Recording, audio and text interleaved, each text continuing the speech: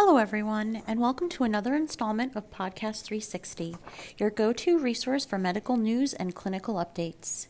I'm your moderator, Amanda Balby with Consultant 360 Specialty Network. Almost 1/4 of all new HIV diagnoses in the United States occur among individuals aged 13 to 24 years. These youths have the poorest HIV care continuum outcomes, yet few empirical youth-specific data are available. Out of this need bore the Strategic Multi-Site Initiative for the Identification, Linkage, and Engagement in Care of HIV-Infected Youth, or SMILE Collaborative.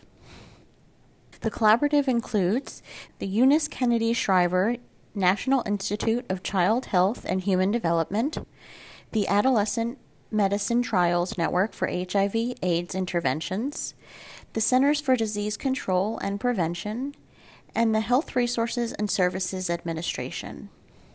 Recently published data from the SMILE collaboration found that the HIV care continuum is poor for adolescents and young adults attending urban HIV care centers. Today I'm speaking with the lead author on this study, Dr. Bill Kapogiannis, who is a physician scientist and medical officer in the Maternal and Pediatric Infectious Disease Branch of the Eunice Kennedy Shriver National Institute of Child Health and Human Development. Thank you so much for joining me today, Dr. Kapogiannis. Let's dive into your study. For the SMILE Collaborative, you and your colleagues analyzed data from 13 to 24-year-olds seeking care at 13 urban HIV care centers in the United States. Can you tell us a little bit more about this analysis and how it came about?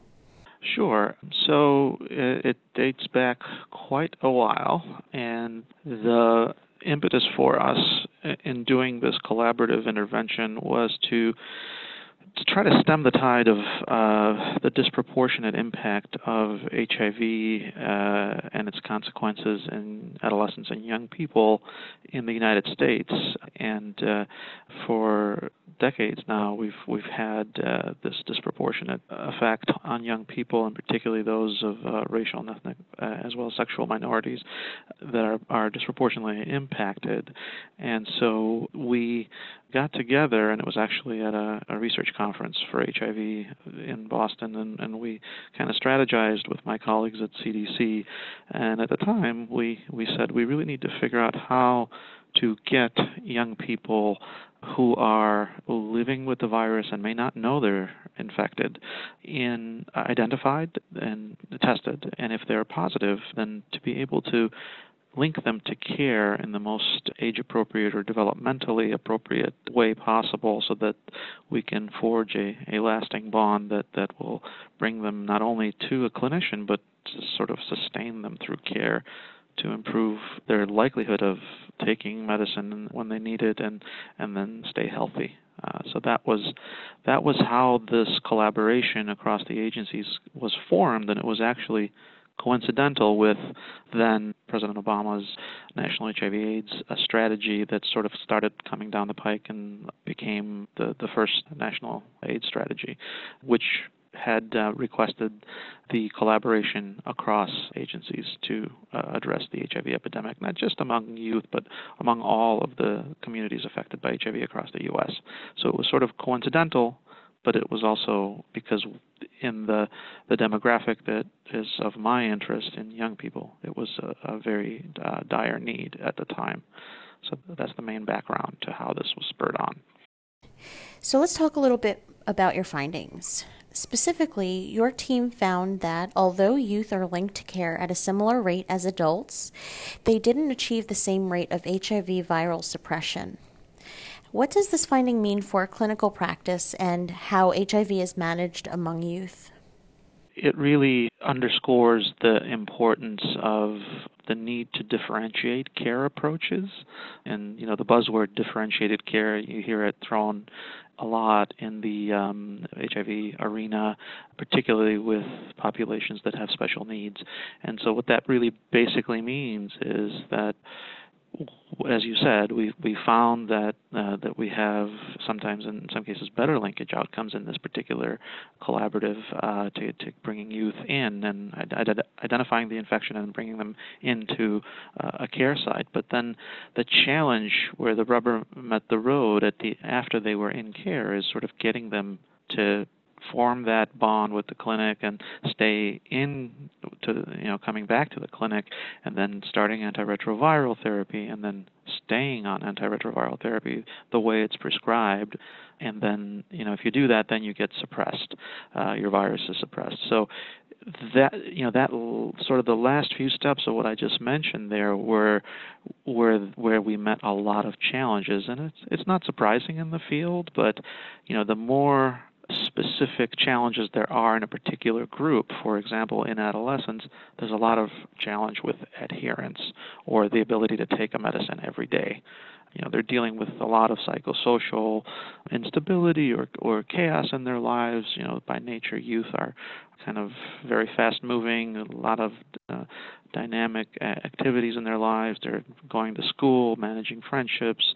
Some of them have jobs or are looking for jobs and obligations with family. They're managing a lot of transitions as they're developing and growing. And this leads to even more challenge with making sure you remember to take your medicines, especially if you don't feel unwell or if you don't feel sick. So all of that leads to less adherence. And I think sort of that disproportionate, even less adherence than maybe in some older adults would do.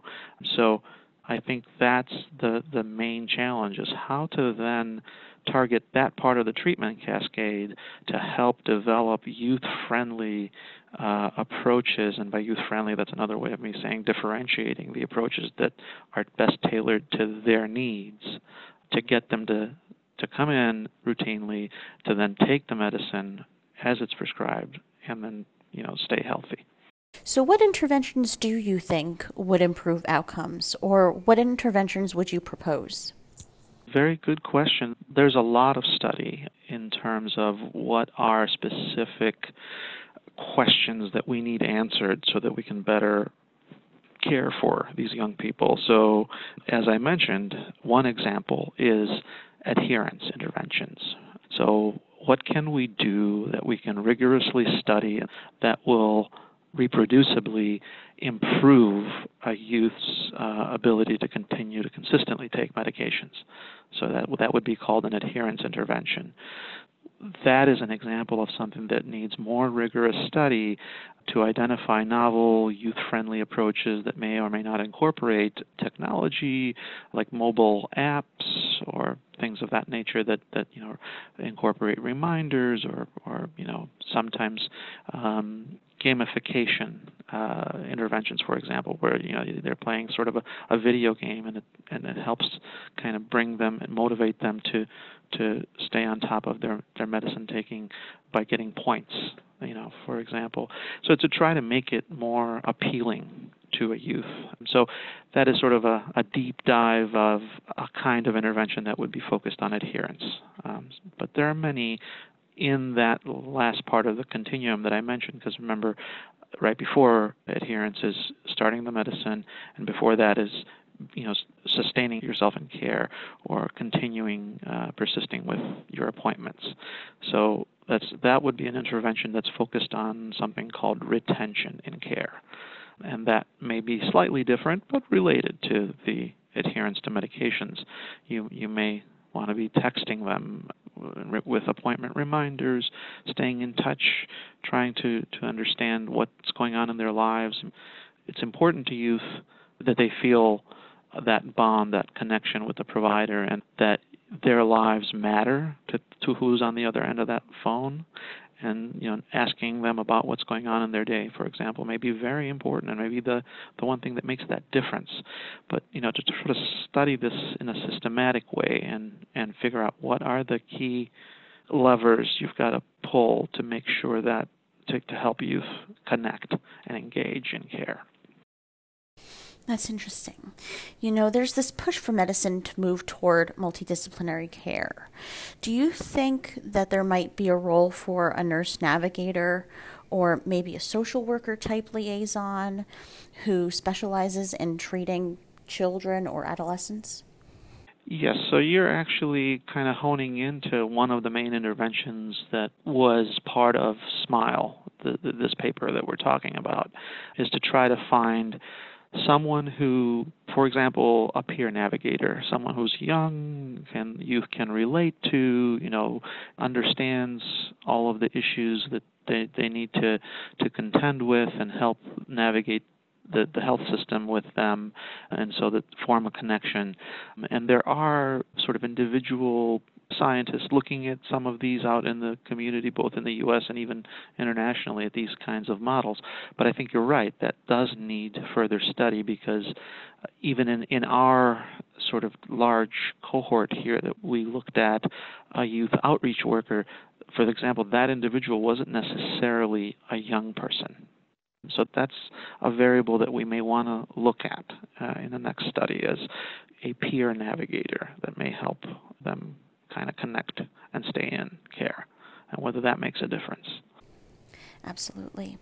So with all of these results in mind, do you think the United States is on track to meet the End the HIV Epidemic goals by 2030? I think it's a lofty goal. I think any one of us that you talk to with the goal of that in mind would say this is lofty. Are we on track? I think yes. We have all of the tools, right? We have the medications. We know that the antiretroviral medications work very well against HIV. So when someone has the virus, if you take the medicine, it biologically they work, and we know that. When someone's negative for HIV but is at risk of getting HIV, the pre-exposure prophylaxis, which is again an antiretroviral-based approach, can, and we know, when taken regularly and according to the doctor's prescription, can prevent HIV. So we have that tool for those who may be at risk. And so the main tools that one would hope for are there. I think where we need to build is the implementation science area, is all of these things we've been talking about, by the way, they fall in the topic of the broad category of implementation research. How do you implement effective interventions into a community that then all of these other variables are playing a role and affecting the outcomes at the end? So that's the long and the short of it is, I think we are, but we can do better by really understanding how to best tailor these interventions to the communities at risk and to target the communities specifically in the geographies, as the national plan, as you may be aware of, the End the HIV Epidemic, targeting the geography as well, where most of the hotspots of HIV may be. So, you may be doing great with your resources, with your campaigns, and getting them out there, but if they're not reaching the right communities, then that's where, again, you can improve by the implementation science aspect. And overall, what would you say is the key take-home message from this analysis? The findings in this large cohort underscore the need to engage youth, particularly those who are newly diagnosed with HIV, promptly from that very first point of contact, and to kind of make sure that you keep them in your radar and you're in contact with them frequently from the beginning, and in ways that, as we were talking, appeal to them, that would make them probably more likely to respond, text messaging, social media, or trained peers, etc. So I think only with this, this research study showed that if you do this, the more promptly you did it, the better the ultimate viral suppression rate was. And I think that's sort of the key take home from this. But areas where we further need to study are those pieces that, once you're in care, how do you get the drugs to take them better and adhere better? And those were the other pieces. there's the clinician part of me who, has been doing this for 2 decades now and caring for youth with HIV, and the results that I have seen here are not necessarily surprising, but they were important to systematically evaluate. Despite my clinical expectation, the systematic way that we sort of monitored this and implemented the study sort of poises us well for that next step to tailor the next intervention to study that addresses these areas of need. And I think as a funder of research at NICHD, so as I mentioned, I work at the National Institutes of Health, and one of our main missions is in this branch particularly is to address the HIV epidemic in young people, and we support the Adolescent Trials Network that you probably saw mentioned in the article that this was part of. And we're doing more in that area along the U.S. plan to end HIV epidemic with a focus on young people here. So specifically through the ATN, we are looking for proposals that address these kind of implementation science questions I was talking about. Thank you very much for sharing your insight on your study today. You're very welcome, and thank you for your interest in this important question in a very priority area of youth affected by HIV in the U.S. I think this is a really important opportunity for us to get the word out and make sure that we reinvigorate our efforts to bringing attention to treating youth with appropriate services to help them address HIV, both among those who are at risk and those who are living with HIV, to live healthier lives. And ultimately, my hope is to bring forth an AIDS-free generation. Thank you so much.